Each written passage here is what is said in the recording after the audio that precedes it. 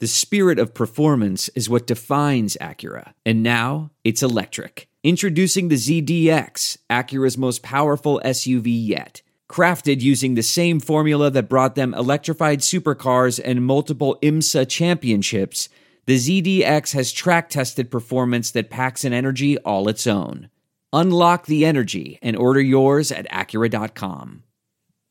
Delve into the shadows of the mind with Sleeping Dogs, a gripping murder mystery starring Academy Award winner Russell Crowe. Now available on digital. Crowe portrays an ex-homicide detective unraveling a brutal murder he can't recall. Uncovering secrets from his past, he learns a chilling truth. It's best to let sleeping dogs lie. Visit sleepingdogsmovie.com/Wondery to watch Sleeping Dogs, now on digital. That's sleepingdogsmovie.com/Wondery.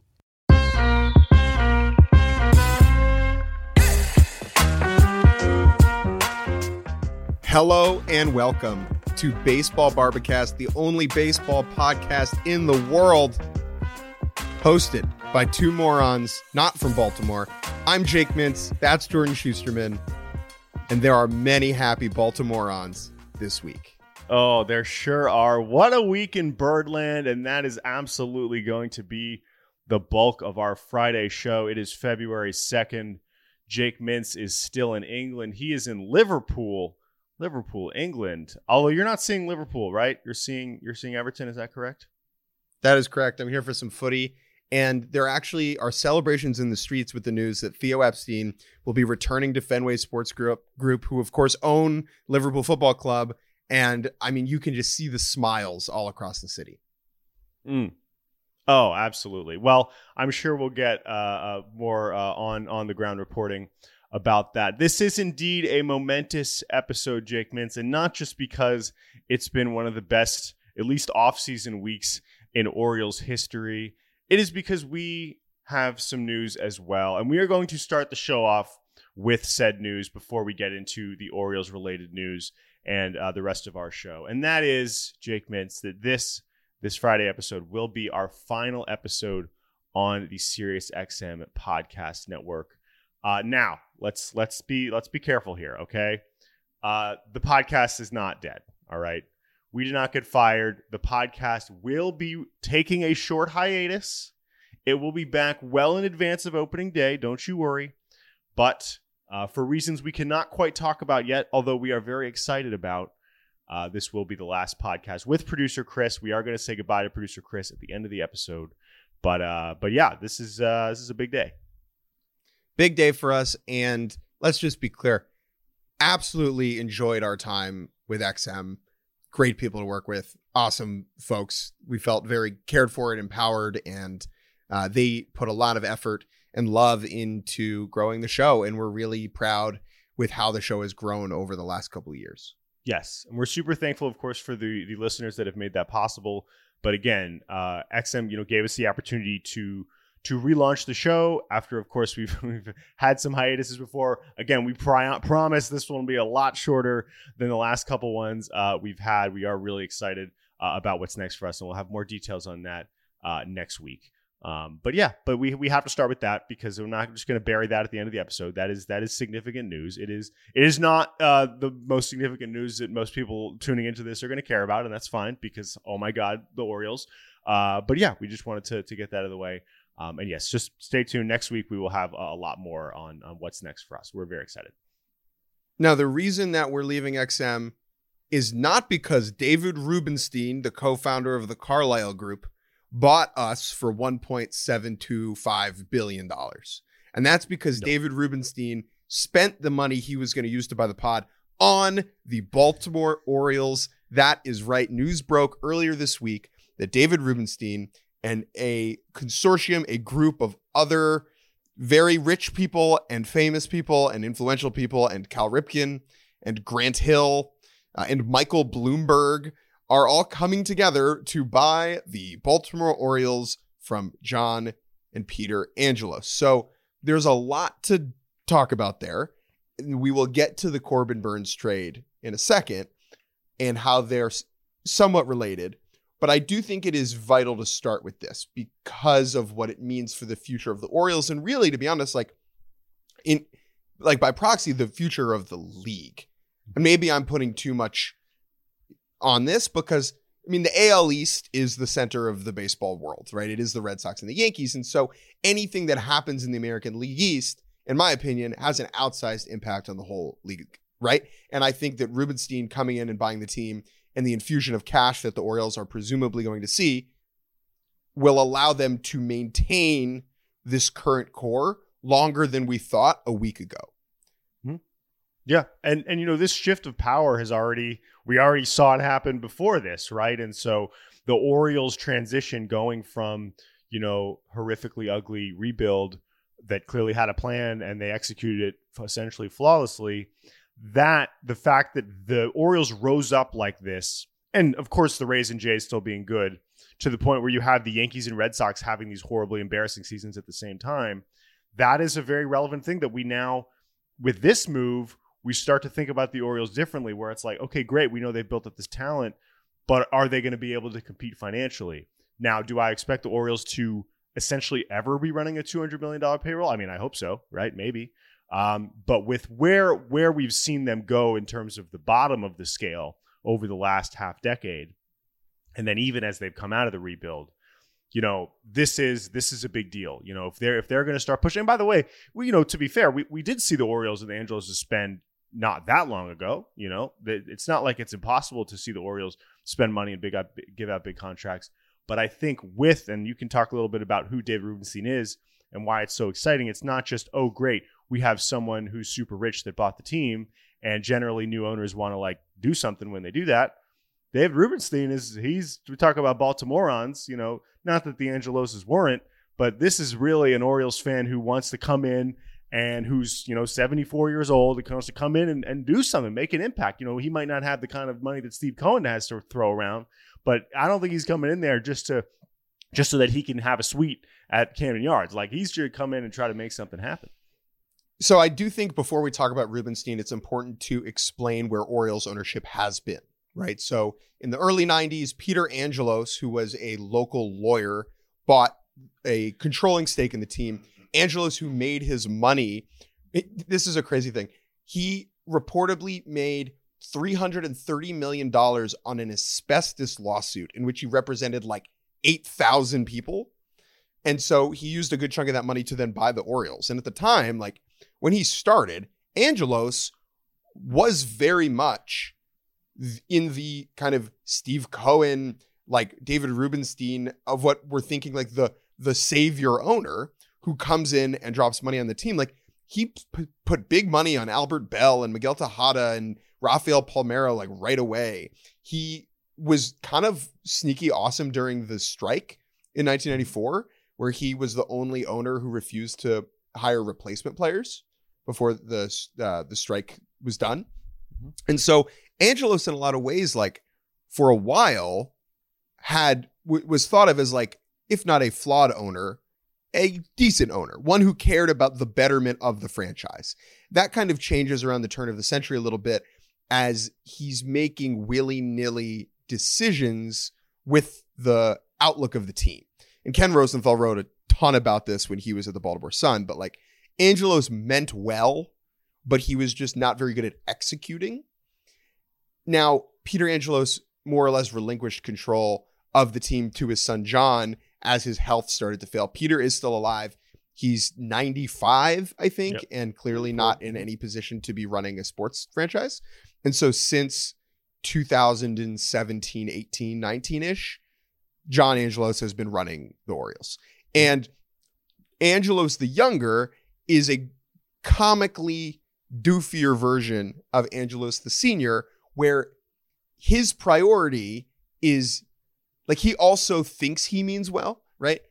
But his priority clearly has been to save money and to make the Orioles, not make them profitable, but he has been much stingier over the last couple of years. Now, part of that is because the Orioles were going through a rebuild and it didn't necessarily make sense with their contention cycle. But Angelos had quotes last year in the New York Times that were basically him expressing doubts about being able to retain Adley Rutschman and Gunnar Henderson and all these young players on extensions, which is not what the fan base wanted to hear. Like, barely even a year into the rise of this new core. And so for that reason and many others, he was not exactly a beloved person in Baltimore. And, since John started running the team, the most they've spent on any free agent is the 1 year, $13 million they gave to Craig Kimbrell 2 months ago. Mm-hmm. Yeah. And again, like that, the beginning of John kind of running the team was conveniently timed with, right, like, I guess credit to him or whoever was the one that decided to hire Mike Elias, right? Like that's an absolute dub for the ownership, clearly, right? Yes, that was the right 100%. call to bring that in and to trust him to lead that rebuild. But again, over the last year and a half, as it's become clear that the Orioles are on this, rocket ship out, it wasn't going to be that gradual. To have someone that is more ready and excited, to embrace the new expectations and having an awesome baseball team and to do what's best for that.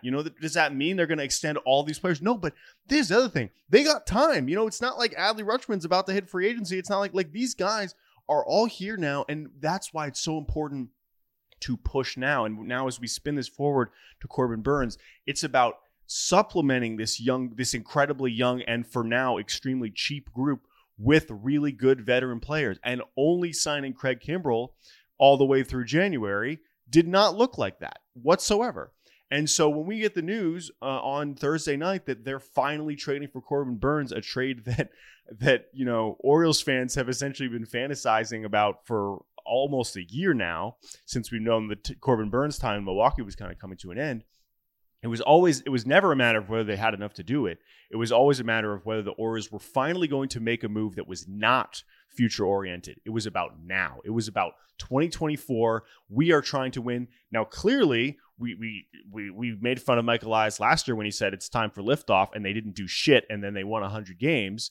And so that gives us kind of a mixed message. It's like, well, he was right because the team was better than we thought, but they're still not acting like it. They're still not acting like a contender. And this is acting like a contender. And that is what is so exciting. Now, is it a coincidence or is this really what happened? And we're going to get more reporting about this, I'm sure. And I'm very excited to find out more whether the fact that has Mike Elias basically been wanting to do this trade for 2 months and this is what allowed him to do that? I don't know.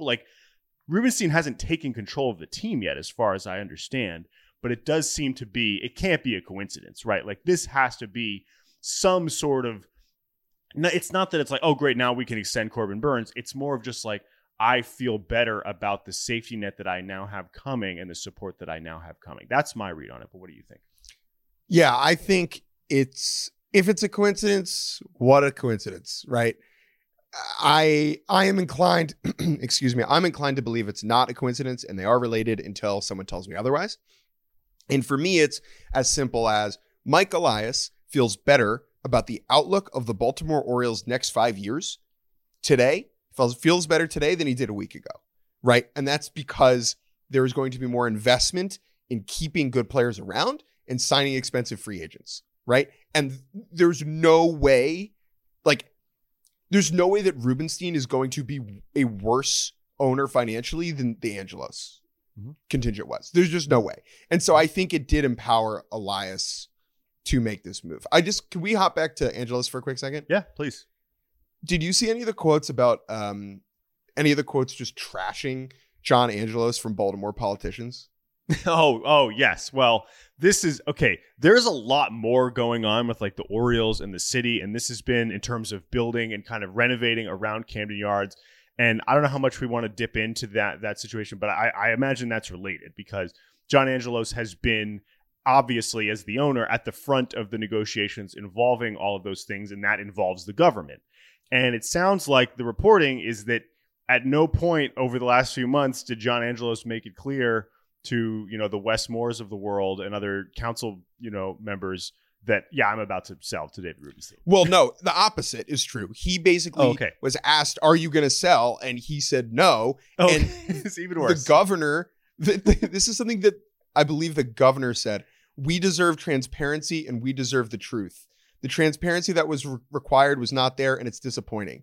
And then you had, I believe this is the comptroller of the city. Yes. Brooke Learman.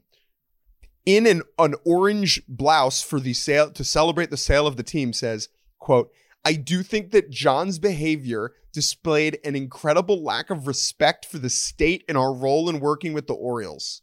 It's incredibly disappointing, although not surprising." Right. And I think that last part is important here because ultimately, especially based on these comments, I'm sure the government is probably looking forward to working with somebody else, right?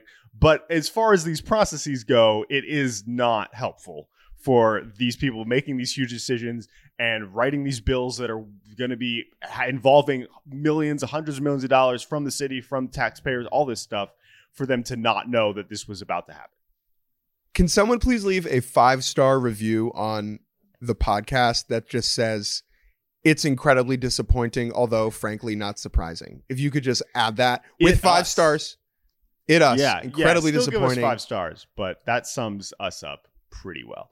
Not surprising. Anyway, can we get into Rubenstein? I agree. Yeah, I would like to get into Rubenstein now. Okay. Oh, okay, sure. I went down the David Rubenstein rabbit hole the other day when I was on the train from London to Manchester and read about like kind of a very interesting man, just an interesting cat who has spent an outrageous sum of money on very unique things like $13 million to refurbish the Washington Monument. Okay. $50 million to the Kennedy Center for a new ring. Yeah. Hell yeah, dude. Performing we love arts. the arts. We love that. We love the yeah. arts. We stand the arts. And then my favorite, which is he bought the Magna Carta, the last privately owned copy of the Magna Carta for $21.3 million, then lent it to the National Archives and gave like another $10 million to build like a special exhibit for it. Okay. Now, this is similar to when Steve Cohen bought the Mets and everyone was like, if he's going to spend $55 million on this dopey statue, he can, spend some money on the ball club. And I'll tell you, that's how I feel today. Because if this guy's just like buying a Magna Carta, like he can extend Adley Rutschman, right? And so now there are no excuses from the fan. Like the fan base will not take any excuses because you own a Magna Carta. You own a Magna Carta. You can go sign a top end baseball player. Maybe those things are different. Someone with a better understanding of the finances of like buying and selling a Magna Carta can tell me more. I'm sure that some of his donations are also for tax purposes. I'm not discounting that. What it appears to be, and I think what is most important for Orioles fans, what Orioles fans care about in regards to Rubenstein now, is that he is 74 years old. Okay. This is a man who made his money as doing private equity, right? Like, it would be understandable to see this and say he is making an investment that he is then going to make a lot of money from and then sell the team in 5 years when he, gets the return. And I think that is a fair concern because, private equity has ruined many things about our lovely world and the world of sports and the world of baseball. And like, I get that. However, I'm inclined to think he's 74 and he's from Baltimore. And he cares about the Orioles. And I think that is super key when there's new ownership. It's hard for me to envision a world where David Rubenstein is buying this team and just isn't upgrading the money in some way. Like that has to be what's going to happen. Now, maybe I'll sit on this pod in a year from now and be very disappointed and surprised. Like, who knows? A million things could happen. But I think that's the immediate understandable response from a lot of O's fans is one of unbridled hope and optimism. Yeah, no, absolutely. And I would not want to change anything about that. I think the last thing I'll say on Rubenstein, then we should get to the Corbin Burns trade because holy shit, they traded for Corbin Burns and that's like baseball. I'm interested in too is he has been it's not just, again, they're all billionaires all over. As we know, many of the owners, like we've never heard them speak. Like Ray Davis of the Rangers, you couldn't find evidence of this person in public for a very long time. Like he was like, you could find like a couple pictures. Okay, here's Ray Davis. Rubenstein couldn't be more the opposite. And I know Steve Cohen has been somewhat of a public figure because he's been so rich and has been involved in certain things for better or for worse that have made him relatively famous. And we have other famous owners for sure in sports. But as far as baseball goes, I mean, again, the dude's got like a YouTube channel. He's got like a podcast. He's been like interviewing all kinds of other rich and famous people for years. Like he's very much out there. And so, sometimes that's a bad thing.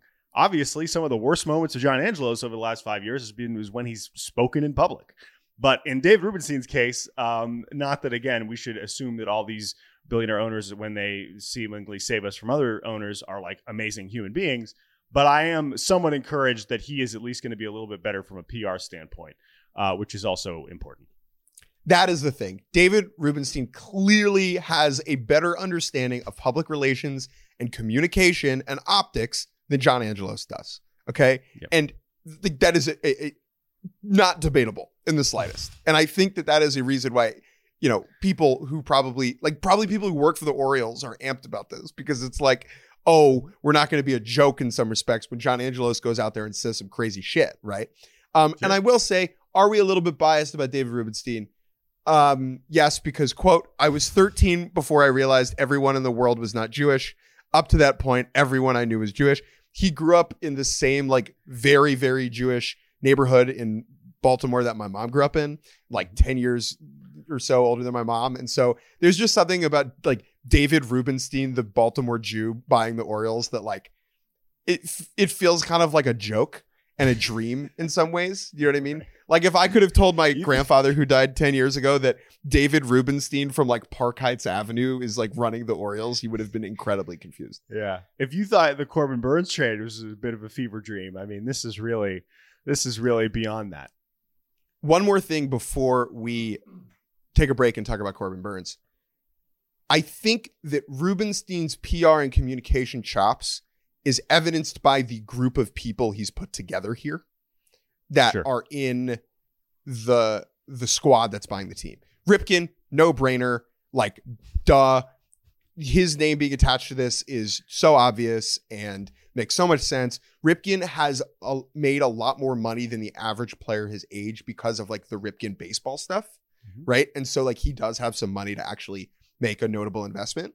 I think that's an obvious one. They've also included Kurt Schmoke, who's the former mayor of Baltimore, and having someone like that who has all the political connections, that's also very important, right? And so I just have a lot more faith in Rubenstein's ability to just not be a punchline. And again, we talked about this when we did the owner draft with our friends at Tipping Pitches. We don't want to necessarily turn these people into heroes. However, it is undeniably an upgrade for a team, for a fan base that has endured just a joke of an ownership group for a long time. Yeah. And that's, again, where, once again, regardless of the specific financials, the Mets parallel is fairly obvious, right? I mean, that is why it's so much about, not just about the success on the field and how exactly they've run the team, but it is those PR things, and it is the way that they've handled the organization that I think people are looking forward to improving. Because honestly, if they keep being cheap, as we know, the Orioles are still going to be pretty damn good. But now that whatever the possibilities are now, we know that we may be entering a new era. But regardless, because of what Mike Elias has built, they were in great position to make a very significant trade. Any last point? We'll take a break before we talk Burns, but any last point here? David Rubenstein, come on Baseball Barbacast. Hun. You are always welcome here. All right, we'll be right back. We're going to take a quick break, and we'll be back talking about the actual trade. Corbin Burns. DL Hall's on the Brewers, Jake. I'm sorry. We'll be right back.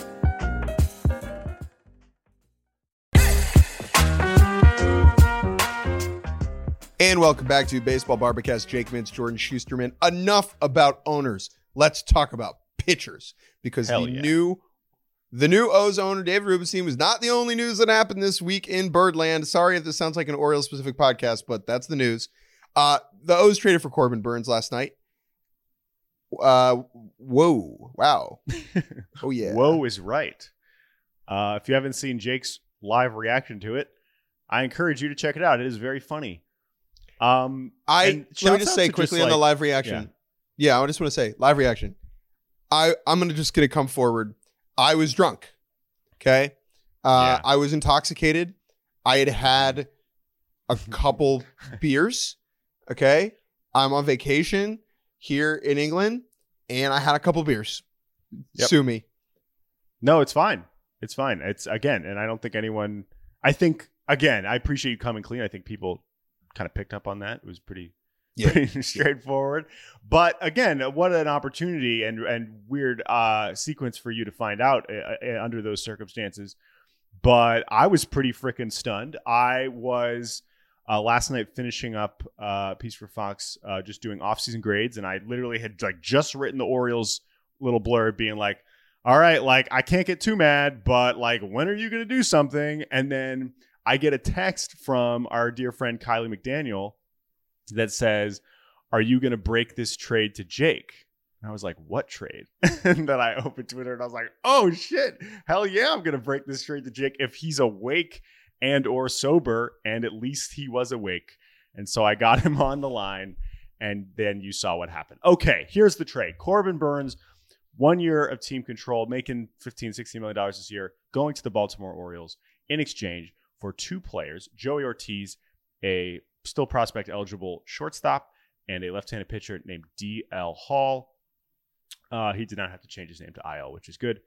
And a draft pick, Jake. A draft pick. The 34th pick in the 2024 draft. Yes, you can trade draft picks. You are allowed to trade draft picks that are competitive balance picks. So every year after the first and second round, there's like a rotation of a handful of picks that go to these smaller market teams. And so the Orioles have them often, and the Brewers also have them often. And so whatever. But the point is that you can trade those picks. That's been true for a while. And the Mariners have traded them. Obviously, Jerry Dipoto has. Like, we've seen these picks move. And the Brewers fans will now be able to buy a jersey for competitive balance round A pick at the team store. That's so exciting. Well, they will maybe at some point, and we'll get to that in a little bit. I think as you kind of said last night, like after we stopped recording and before you passed out, I do think this is legitimately more interesting from the Brewers side. But let's get the obvious stuff out of the way. Corbin Burnes is awesome. Corbin Burnes now he's on the is Orioles. awesome. Yeah, he's awesome. He's really, really good. He was not as good this past season as he was 2 years ago, right? Like, I guess let's just get that out of the way, right? He won the Cy Young in 2021. He was a little worse than that in 22, a little worse than that in 23. Some of that, right? Like, dig into the numbers. He is one of the best 10 pitchers in the league. Absolutely. He is not one of the best 3 pitchers in the league the last 2 years, but he might be next year. He Who still knows? could be. Yeah. No one would be Still surprised totally if could he be. was again. Yep. Exactly.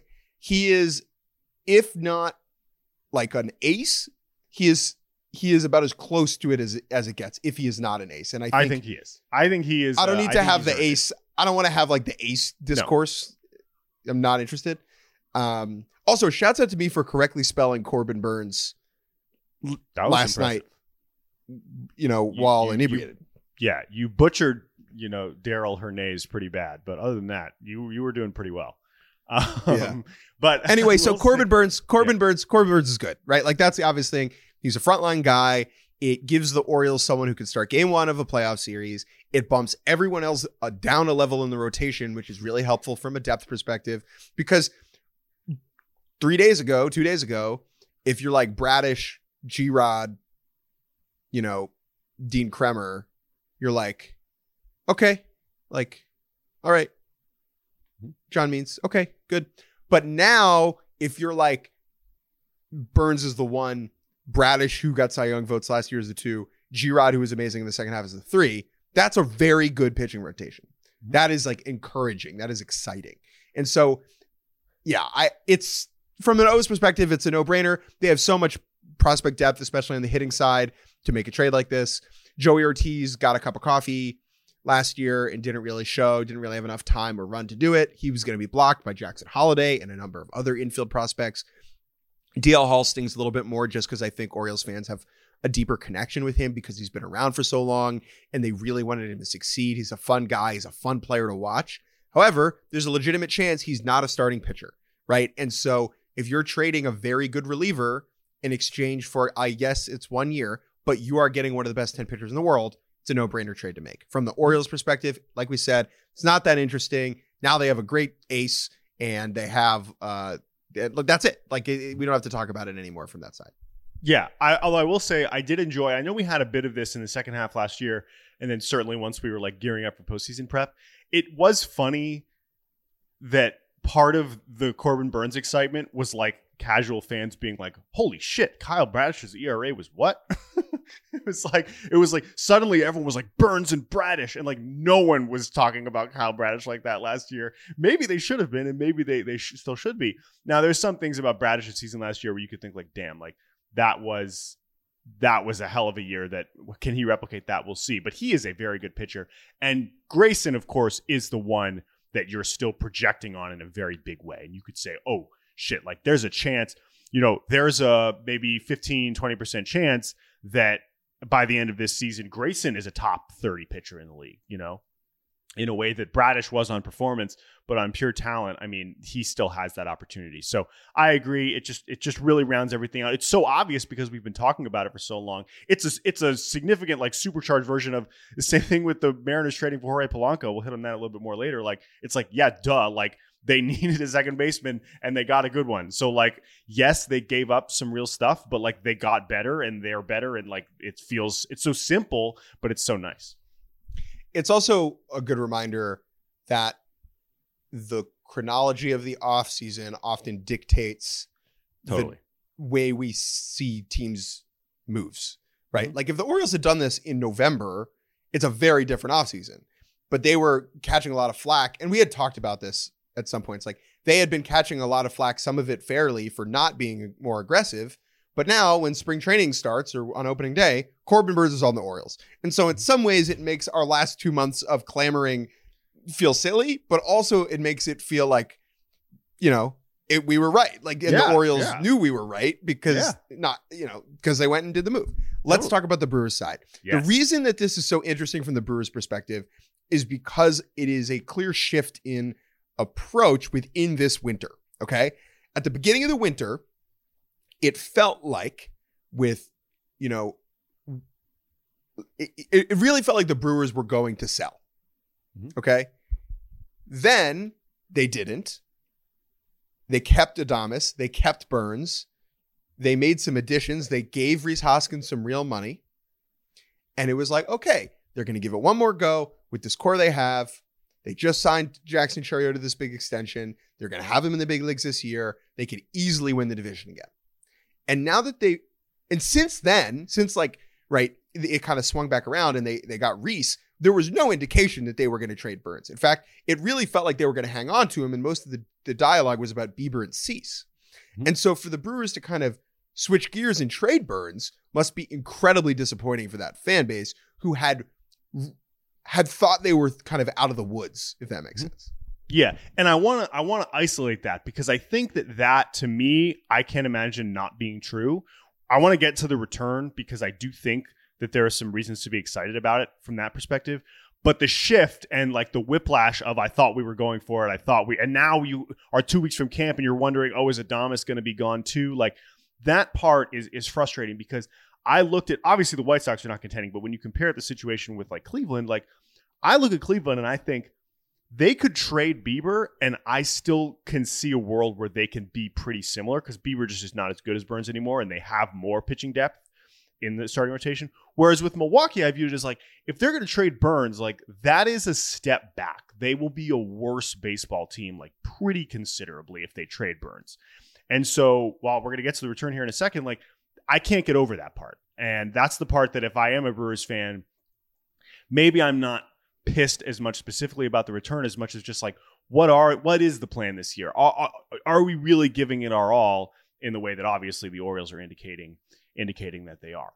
But let's talk about the players that they are getting back, because I do think it is important before we crush them too much. Because while I do think that it is an easy yes for Baltimore, and that is about them. That is not about the Brewers. That is because the Orioles have built up this absurd amount of depth in the infield. Now, I do think that DL Hall, trading him, like I am looking at that bullpen and thinking like, all right, are we really rolling with Danny Coulombe and CNL Perez? Like, and Hall could end up being good, whatever. Ronald Guzman, though. Yeah.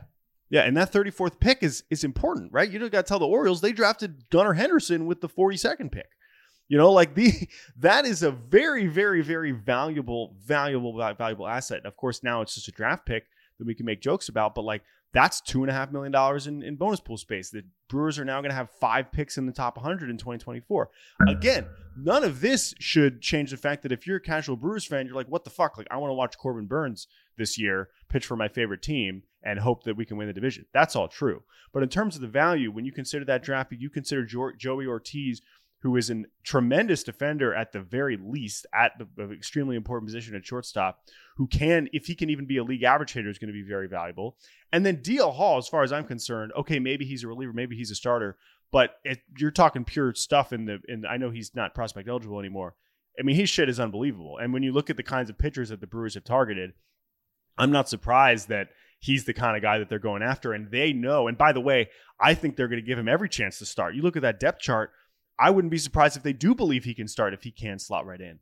And man, if they can figure him out, I know they have Jacob Mizorowski coming, who throws even fewer strikes, but his stuff is even better than that. Like, maybe there is a world where DL Hall's a really effective starter, over 150 innings, and they're not that much worse. But for the long term, again, it's 6 years of both players. I really like the value of the draft pick.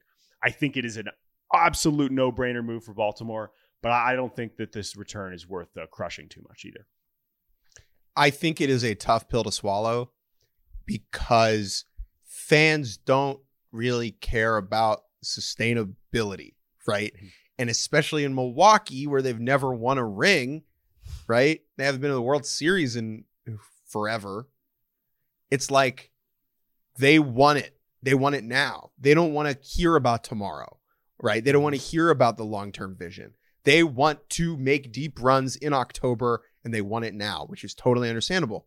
That being said, I think like you said, there's enough value that they're getting back here that I do kind of like the trade, because there's a world, right, in which Burns gets hurt at some point this season and misses 2 months of time and doesn't really make that big of an impact. He's a pitcher, okay? That could totally happen. Happens all the time, every year. And to get 2 guys who you could argue, like Joey Ortiz is probably a top 100 prospect, and DL Hall has been, probably would have still been. I think he would have still been. Would have still been for 6 years each. Those are 2 potential core players. That's a really good haul. Still, it is not a happy day in Milwaukee. No, I don't think it can. Yeah, and it's, to me, it's kind of that simple. It's not it. It can be an okay trade and still kind of suck. And which was there's the case, versions of this. We have versions of this all the time. We've talked about it with the Rays. Like, there's a lot of versions of this. This one is a really strong example. When the Orioles traded Trey Mancini and Jorge Lopez at the 2022 deadline, as an Orioles fan, like pissed. watching, I was pissed because it was like watching their ascension in that year. Like, that was really special, and those guys were really important to the team. And like, getting rid of Mancini was really hard to watch because like his whole story. But you look at the trades now, and it's like those are both just heists, right? Oh yeah, especially the Jorge Lopez trade, which like the Orioles got Yennier Cano back, and he was like one of the top 10 relievers in the world last year, right? Not to mention the other dudes they got in that deal. So yeah, I think both feelings are understandable. To be frustrated in the moment and understand and recognize that it could be beneficial long term. All right, Jordan, anything else you want to talk about before we get out of here?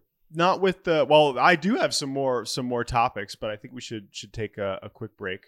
But before we take a quick break, like I did, since you weren't here on Wednesday, like I did want your 30 seconds on the Jorge Polanco trade, because I haven't talked to you about it, and you're my friend, and it's my favorite team. And while it is not as big of a deal as trading for Corbin Burns, I think a lot of the same things apply, where it's like they've made so many trades, obviously, and so many where it's like, oh, sustainability, and of course they deserve all the criticism for saying things like 54%, all those things. But like, this is a move where it's like, oh, we are trying to win now, and there aren't that many moves that they've made where it's like, we are trying to win now. And the last one they did, that was Luis Castillo, where they gave up a shit ton to get Luis Castillo, and it worked. And while this isn't nearly the package that they traded for Luis Castillo, it was a sizable haul. And I think this is the move that definitively, in my opinion, the more I look at it, actually makes them a better team than they were last year. And it took a while to get there. And my God, I was not happy at points along the way. And it is ridiculous that they have to operate under these payroll constraints for sure. But when you consider that context, I am ultimately very satisfied and pretty impressed with what they were able to maneuver. Yeah, it's so silly. They're the silliest team. The way that they go about building, Jerry's just building his roster, right? But here we are, and it looks pretty good. Like, and again, you can both understand that it looks pretty good, and it should look better.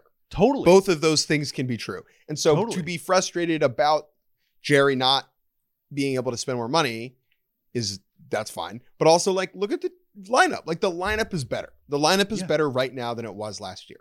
Yeah, it's more complete. And then the other thing is just like, I just appreciate that they try. Like, there are a lot of other teams in clearly like payroll binds, and maybe they didn't have the pressure on them that Seattle did in other ways, that kind of just stood pat and were just like, shit, well, can't spend. All right, just not going to do anything, right? Like the Twins. They're like, no, fuck it. Like, we're gonna try and do something here. Like, and it was my God. I mean, it was quite a journey, but we got there, and I'm quite excited about that. All right, Jake, let's take a quick break. We're going to hit a couple more quick fun topics before we say goodbye on this final edition of Baseball Barbacast on the SiriusXM network. Don't worry, people. We'll be back. All right, we're going to take a quick break. We'll be right back.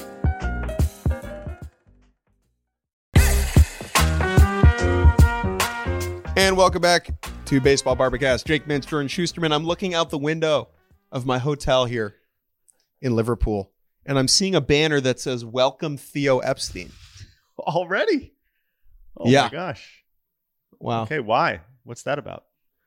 Well, I mentioned earlier, Theo Epstein has agreed to join the Fenway Sports Group, leaving his gig at Major League Baseball and returning to the club that made him famous, where he won the World Series in 2004, one of the most iconic clubs in MLB history, a town where Theo is a hero. Now, we don't have a whole lot of details yet on his return to this side of the game, but it is interesting that he's leaving MLB right now, considering he has had a huge role in some of the new rule changes that have been implemented. Oh, yeah. And I think that is I know the headline is, oh my God, Theo's back with the Red Sox. To me, the way bigger takeaway is Theo Epstein is not an MLB anymore. And to me, I'm not surprised, because when you listen to Theo talk in public about the rule changes and about all the ways that he's trying to kind of change baseball and get it back to what it was, I'm sure he's looking at the pitch clock of the success of the pitch clock last year, and he's like, you know what? I don't want to deal with robo-umps. I don't want to deal with that bullshit. Like, I don't want to deal with all this, the next wave. Like, I basically I helped change baseball for the better already. Like, I did it. Bam, I'm Theo Epstein. I'm the shit. And now my poor Red Sox are the laughingstock of the league. And I'm sure there's probably part of him that's like, damn, I could probably go help that a little bit. And then there's probably someone with the Red Sox like, Theo, please, like, you could use any of the positive PR we could possibly get right now. Just who cares how much you're actually involved? But Theo's not someone that is going to want to sit on the side. You know, he's clearly, if he's getting in there, no matter what the stake is, he's probably going to find a way to make an impact. So, yeah, I'd be curious what type of role he'll have in baseball operations decisions. Mm-hmm. I'd imagine it's mostly going to be as a sounding board, and that they didn't hire Theo as like a president of the president of baseball operations. No. He's more, he'll baseball still be more officer's in the background. boss. Yeah. Like, we don't expect him. I don't think he's going to be up on anything. Yeah. I would not expect him to be up there with Sam Kennedy and Tom Werner and everything. But yeah, I mean, it's like, I can't imagine Red Sox fans are upset about this. So it doesn't really fix their winter, but cool. It would be funny, again, like totally different situations. It would be funny if this news comes out and then like the Red Sox sign Blake Snell this weekend. Like, obviously, like, it's like Theo's paying for it, but if he's like, hey, dumbasses, just go sign a fucking starting pitcher. This isn't that complicated. Oh, okay. Can Theo pitch? Right. Maybe. Anyway, so that's big news. We'll see what that means. Okay, we are now going to talk about Corbin Carroll, another Corbin, the all Corbin edition of Baseball Barbacast. We had a great email from Dan. You can email us at baseballbarbacast@gmail.com. I imagine we'll be keeping that email address, so keep those emails coming. We're going to try and respond to more of those, if not on the podcast, but in the coming weeks if we haven't hit them on the show. But anyway, one more email, and I love this from Dan, and this is something I wanted to talk about anyway. Dan says, hi, Jake and Jordan. Hope you're both doing well. MLB recently posted a video of Corbin Carroll naming the 15 players who were drafted in front of him in 2019. I, as many others did, found this to be quite impressive. However, it didn't seem too outlandish in retrospect. We've seen examples of this in other sports. Amon-Ra St. Brown comes to mind. I know who Amon-Ra St. Brown is. I have not seen a video of him naming the people who were drafted ahead of him, but I have seen other videos like this, definitely in the NBA. Anyway, Dan continues. With this in mind, what do you think is the upward limit for doing this? Is this solely a first-round comp thing from a feasibility perspective? What round or overall pick do you think would be the latest for this to still be possible? This also makes me think of Chad Knight from Duke naming all the World Series champions in order by year. I don't know if you saw that video, Jake. Does this perhaps shed some light on how many players someone could hypothetically name? My mind immediately went to the impossible, those drafted in the 35th round, and how hilarious it would be for them to try to name the 1,000 players drafted before them. I thought this would be a fun pre-spring training conversation to have. It is. Thank you, Dan. I love this question, and I love this video. What are your initial takeaways? My sister is a genius and can do like 100 digits of pi. Oh, or whatever. Yes. I can do like and 20, so in my mind, that's not 100. When I read this, I was like, that's what it would be like. Is just someone rattling off like a roll of random players who never made the big leagues if you were drafted in the 35th round. Let's talk about Corbin Carroll first. Very impressive. I think that it is slightly less impressive than you think, and not to pour water on it, is very impressive because one, a lot of these guys are in the big leagues and good. All of them except for two. Yeah. Right. It's like a particularly impressive draft. It's going to be one of the greatest drafts of all time. Just between Adley, Bobby, and him. I think like it's early, but that could be 3 Hall of Famers. Like this is a very, very, very good draft, I think. All right. Sure. And then he played Team USA and did the showcase circuit with pretty much all of the high school kids who went in the first round, right? And so it's important to remember that if you're drafted in the same round as someone, you probably know them. And it made a lot of sense to me that the guys he clearly was struggling with a little bit, like Hunter Bishop, he like pauses on Hunter Bishop because Hunter Bishop was a college guy who never made the big leagues. And so like, I think that you could totally do the whole first round if you were drafted in like the middle or the early second round. I think that what is more interesting to me is why does he know this? Mm-hmm. Okay. If you're drafted second overall, like Alex Bregman was drafted second overall behind Dansby Swanson and wore number 2 because he didn't like that he was number 1, right? Or that he was like passed over. Mm-hmm. He knows Dansby Swanson's name. If you're drafted fifth, you know the guys ahead of you. They're just in your brain, right? I think that for Corbin, it's a combination of he's incredibly intelligent. Yeah, and he knows retains ball. Information. Yep. He knows ball and he's incredibly intelligent and he cares about ball. And then I don't think it's like he's like feels doubted and he's like on Wikipedia like memorizing these names on flashcards. I do think that is a type of player though, right? Like a guy who's drafted 28th overall who knows all the people drafted in front of him like as like they're on the wall of his bedroom. Totally. He's like, I'm gonna get this is my hit list. Totally. I think I was most amused, and again, I encourage you to watch the video, so maybe this is a minor spoiler. I agree that, like he didn't struggle with many, although I was amused that 2 of the ones he struggled with was, first of all, the fact that he said Josh Jung when like he just played him in the World Series, and it's clearly young. And then one of the ones he also forgot was Bryson Stott. Now, again, he did like get them. We needed like some minor prompting. I will say to answer, Dan's question further, it's not just the names, it's the teams, right? You're remembering two things at once. You kind of have to match them together to remember both the draft order and the actual players. And so that in some ways it helps because you have the association there. But I agree, it is really funny. What is the upper limits of this? And you see this in the NBA all the time for sure. But I do think in baseball it's actually more interesting because not that guys, obviously can't bust in the NBA, but in this case, I mean, Keone Cavaco is, maybe he played with him in high school or so. I mean, that's about not as big of a bust, but like he's so not relevant right now. Maybe they're like still friends and that's why, but keeping track they're not all in the big leagues. In this case, almost all of these guys have made it. So it makes it a little bit easier, but I'd be curious more for a guy where like half the guys in front of him didn't make the big leagues, because on one hand, it's harder to remember them. On the other hand, you're like, oh shit, I know that guy because that guy sucks and he was picked ahead of me. Do you think friend of the show, Lucas Giolito, could do this? Right, because he was also picked like 16th. I think, but no Lucas chance. famously, no chance. Lucas famously doesn't know any baseball players. Yeah, I mean, he's definitely gotten better about that. Okay, wait, this is actually a great question, and we're going to have to test this on him like very soon. So Lucas was 16th overall in 2012. And also, now again, that's a much larger sample. Only 2 players picked ahead of him did not make the big leagues. Courtney Hawkins, wow, and Nick Travieso. So there's like no chance in hell. Like I bet he could do like, I think he could do half. I would set the over under at like 7.5 that he could do. We'll have to test this. This is good. That's Absolutely. a great question. One more video that I saw that was very amusing that I just wanted to bring up was a video of Alex Anthopoulos at, it seems like Braves Fest. And he was on, I believe, either a podcast or a radio show. And it seemed like they were doing it at the ballpark, or at the very least there were fans around, clearly. And there are fans basically behind like a glass. They're like inside and there's fans behind.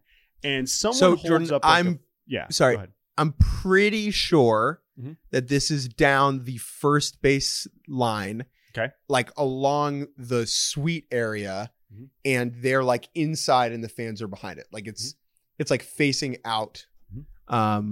Or no, I apologize. I believe it is in the chop house. In the chop house, down in the left field. like down the right. Yeah. No, in right field. So yeah, I apologize. I'm wrong. It's in the chop house down in right field. And it's on Sports Radio 680 93.7 FM The Fan. And there's a fan behind the glass holding up a phone that says trade for Dylan Cease. And you hear Anthopoulos go, "We already tried. He was too expensive." Yes, which is just so funny because any break from like GM character, because so many of these guys just are saying the same thing over and over and over. So any ounce of personality or transparency is so refreshing. But I love this. The reason why I wanted to talk about this particularly is like Alex Anthopoulos. And now obviously the Braves season didn't end great, but at this point, when you consider the moves he's made, like everyone knows Alex Anthopoulos is a badass. This is another guy who, in a very different context, didn't necessarily have to do that much this winter. And instead, he made the most absurd, sequence of moves to improve his team. And that's because he's the guy, right? And everyone loves Alex Anthopoulos. And so he gets to sit back there and basically make a joke and be like, yeah, hey, we tried to trade for Dylan Cease, but Chris Getz is being a dickhead. Like, sorry, guys. And like, everyone's like, oh, ha, ha, ha, Alex, right? Whereas like, there's other GMs, if they did that, they'd be like, fuck you. Like, we need Dylan Cease, right? But if you're Alex Anthopoulos, he's like, this is funny. I love this. This is so funny. He's playing with house money. What makes it even funnier to me is that Anthopoulos has a rep for being one of the most like closed off GMs and running like a very tight ship from the flow of information perspective, right? Famously, the Braves just tweet extensions and trades out. Exactly. 1% going to the Braves Foundation, right? And so for him to just the juxtaposition of the personal transparency with the organizational lockdown of it is even better. Totally. Oh, that's a great point. Yeah, because it's like he could have just ignored this random fan holding up his phone like to try and distract him. But that's a great point. So shouts out to Anthopoulos. That was very, very, very funny. Jake, we're going to finish with 2 topics that are near and dear to our hearts, and go back to kind of like the OG Barbacast days. Okay. The first is, how much did you see the Jason Kelce backyard baseball, backyard football discourse? I knew that a Kelce talked about backyard sports. That's all I know. Yes. So I'm not going to take credit for this because I'm quite confident this would have eventually blown up. But I was listening to their podcast, which is literally the biggest podcast like in the world, not just sports podcast. And basically they're talking about whatever. And Travis Kelce talks about how when he broke Jerry Rice's record, he was thinking about Jerry Rice in backyard football. And Jason Kelce is like, oh yeah, like I love backyard football. I'm trying to revive it. And I'm like listening to this, I'm just like freaking out. And this is like whatever, 6 or 7 hours after the episode comes out. And I'm just like, how is nobody like, if this is the biggest podcast in the world, how has nobody mentioned this? Like, I know what this means to so many people. And so I tweeted the clip out and I tagged them and the New Heights. And I was like, hello, hello, hello. And then it got aggregated like crazy. And now everyone is like now pressuring Jason Kelsey to actually find a way to bring these games back, which is great because that's exactly what I knew was going to happen. So I don't know if that's going to lead to anything, but I just wanted to say, hell yeah. And Travis Kelsey, like literally recounting a very specific backyard football animation was tremendously relatable and speaks once again to how incredibly impactful that franchise is. And most importantly, made me feel truly ashamed that we have not done a power hour this entire offseason. And I hope we can fix that at least once before opening day. So I just wanted to say that. I know I come on here every day with Pete Wheeler and Pablo Sanchez bobbleheads behind me. And I know how much those games mean to people. And yeah, it was very, very cool and funny to see those two of the most famous people in America right now talking about backyard sports. Look at you making the world a better place, Jordan. And then I have one more thing, Jake, before we say goodbye. We're going to bring producer Chris on. And that is something I did tell you about when you visited me, but I just wanted to tell people because, again, it feels fitting. Again, we're a little emotional here on this last episode of Baseball Overcast on the SiriusXM podcast network. Don't worry. We'll be back soon. Jake, I'm going to see Avril Lavigne this summer. It's happening. For those of you who have listened since the beginning and remember the days of Kelly Clarkson versus Avril Lavigne, I am a massive Avril fan. Jake, a Kelly fan through and through. We would ask every guest we had which they preferred, which musical stylings were more in their lane. And Avril Lavigne is going on a greatest hits tour, and I will be attending in Toronto, Canada. Toronto, Ontario, I should say. So I'm so excited, and I'm very excited to share that. So Isn't she from there? She's from Ontario, not quite Toronto, but she is from Ontario, a little bit east. So it's happening. As you know, I am not a concert goer whatsoever. It is not something I do. I'm not seeking out music to go see, but yeah. This will be your third concert in your life? Third or fourth, maybe. I think I went to like one as a kid and I don't even remember what it was. And then I've seen Wilco a couple times with my wife because Wilco is her favorite band. So, but we will be seeing Avril in Toronto in August and it will be fucking awesome. So there you go. I just wanted to share that with people who have listened since the beginning. Will probably get a kick out of that. Anyway, now it is time to say goodbye to producer Chris. Producer Chris, please join us. His Zoom camera is on. Hey.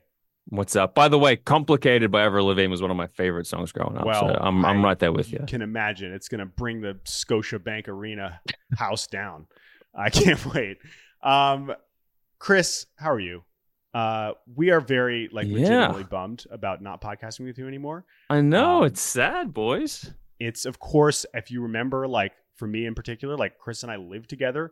And the sequence of events that brought us back together to work together on this podcast several years after we lived together in New York was a very incredible stars aligning thing. And I'm very thankful for that. But yeah, have you had a good time? Has it not been? Of course. Okay? It's been fantastic. And obviously, selfishly, I think that's the best thing that's come out of this podcast is the fact that we could reconnect because I don't think we really spoke for a couple of years before that. Maybe a couple of texts here and there, but that's about it. But got to reconnect with you, got to finally meet Jake because I heard about Jake a lot when we were living together and all that sort of stuff and had the opportunity to hang out in person a few times. Only maybe half a dozen times I think we've caught up, but it's been nice. Yeah.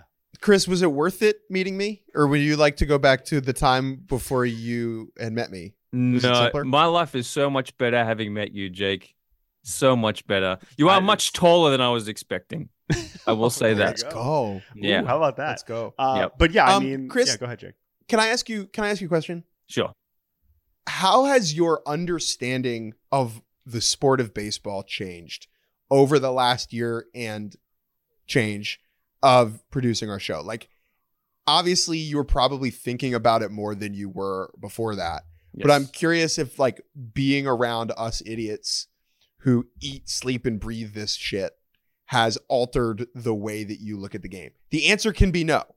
It's altered the way I've looked at baseball Twitter and baseball memes and things like that, because that was a part of baseball that I never really partook in much, right?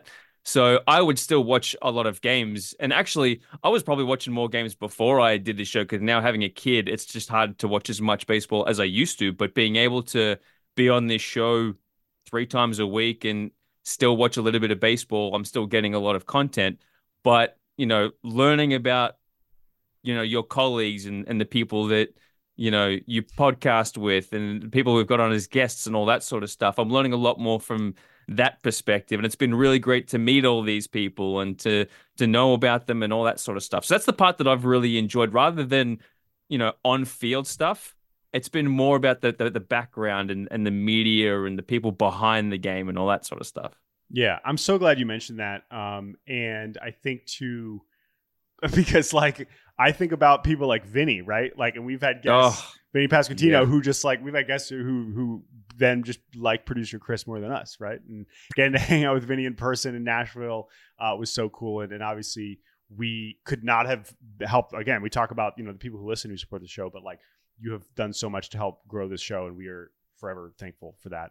And now we're homies, and we get to watch your adorable daughter grow up, which is the coolest thing ever, who made my wedding better. So that, that's talk about things that I got out of this podcast. Yeah. That was that's pretty hot. You know how many photos we have around our house from your wedding because she was just on the dance floor that whole night. That was a lot of fun. It's bittersweet. Obviously we can't mention exactly what's happening yet, but you guys have got some great things coming up on the horizon. So, no hard feelings or anything like that, because when an opportunity like this comes up, you absolutely have to take it. But at the same time, it's obviously sad that we're not going to be able to spend 3 days a week together, sometimes more. It's been a really nice last year and a half or so. Yeah. I will say, one of the realizations of all the stuff that's coming up was, oh wait, that means we have to leave Chris. That really was one of the big considerations that Jordan and I had. I guess this is also a time to mention we are, in addition to leaving SiriusXM, Jordan, we are leaving our gigs at Fox Sports, which is effective today. We have some cool things coming. No hard feelings anywhere. We did not get fired as far as we know. Maybe there's still time today. Maybe we could get fired on our last day. Who knows? That's true. We'll see. We'll see if your intoxicated Corbin Burns take gets you in trouble. But no, I'm amazing. I think, So again, I know we're being vague, but you won't have to wait that much longer. But thank you. Most importantly, thank you, Chris. Thank you to everyone at XM. Thank you to Mike Farron. That's another thing, right? Mike Farron, who joined us for the Prospect Barbacast. Obviously, unfortunately, we're not going to be able to continue that. I'm so glad we got to do that this off season. Hopefully, we can still make stuff with Mike in the future. But to all the people behind XM, Brady Gardner, Marissa Rivas, these people have done so much for us on this podcast. And we're very, very grateful. And Mike was the one who kind of helped set this up in the first place. Absolutely. So yeah, without Uncle Mark, we'd be nothing. Yes, Mike's looked out for us, for a very long time. All right, Jake. Let's we got some other business to take care of. Thank you all for listening. Again, you can still email us at baseballbarbacast@gmail.com.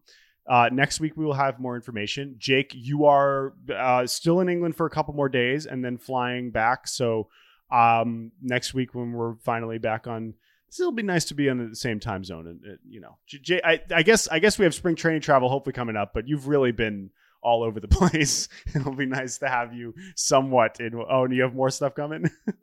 Well, I was going to say, I mixed it a trip to your fucking living room. I know. So sorry. Which I greatly appreciate. I know. But yeah, it's been hard to, we've seen Jake in a lot of different places lately. But anyway, again, as always, thank you, Chris. Thank you, Jake.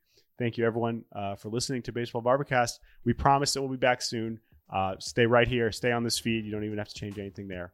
But we'll be back soon. Otherwise, have a wonderful weekend. Corbin Burns is on the Orioles. And we will we'll talk to you all very soon. Goodbye. Good luck, fellas. We'll miss you. Bye, Chris.